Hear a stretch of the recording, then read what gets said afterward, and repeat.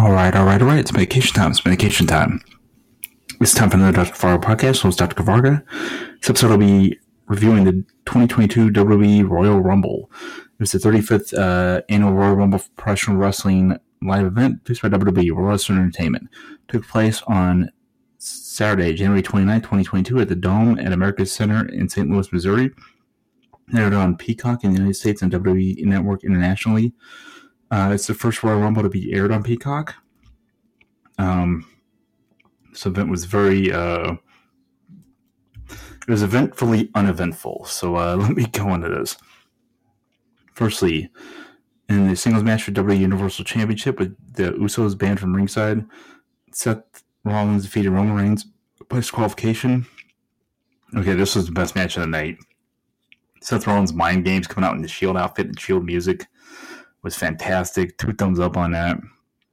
This is easily the best match on the show.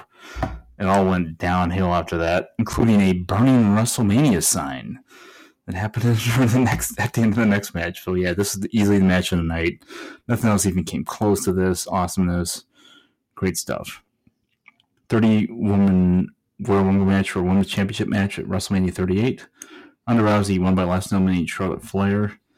The surprise entrants were good. They had Kelly Melina, Michelle McCool, son Cameron, Mickie James, Alicia Fox, Summer Rae, and Sarah Logan coming on that, and Ronda Rousey. Great stuff. And they also set up Ronda Rousey and Shayna Baszler teaming back up because they're friends. So that was pretty cool. So I definitely approved of that. And I'm not surprised Rousey won. I just think it was already, her coming back was already spoiled online, so I kind of wrote it.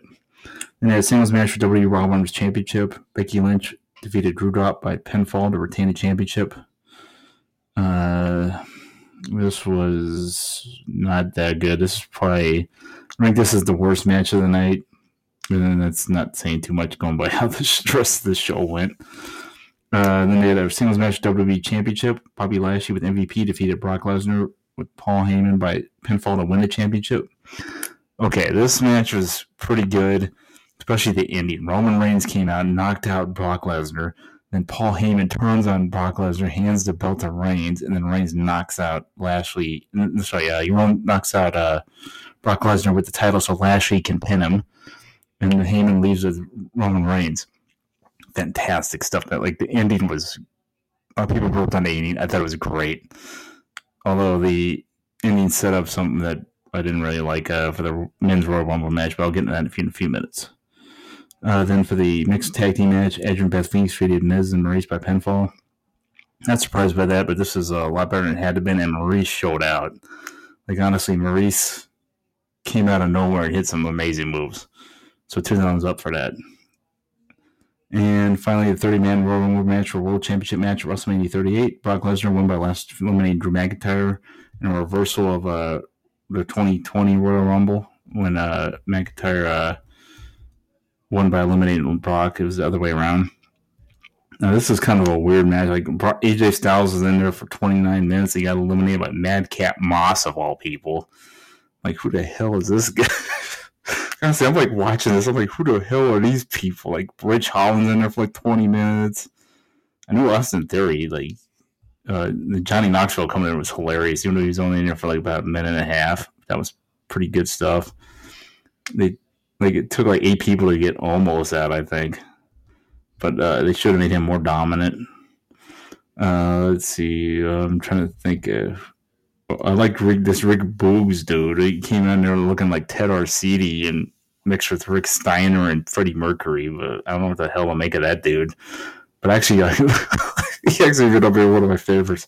I hated Corbin and Madcap Moss. I wanted to get everybody just beat the crap out of those 2 dudes. They annoyed me that much. Luckily, they weren't in there long, but they eliminated AJ Styles, which kind of annoyed me. Then I did like Bad Bunny. Man, I was rooting for Bad Bunny when he came in there. Bad Bunny was a badass, man. That dude is legit, yo. Man, just have Bad Bunny on there any chance they can get because that dude can wrestle, period. Best celebrity wrestler ever.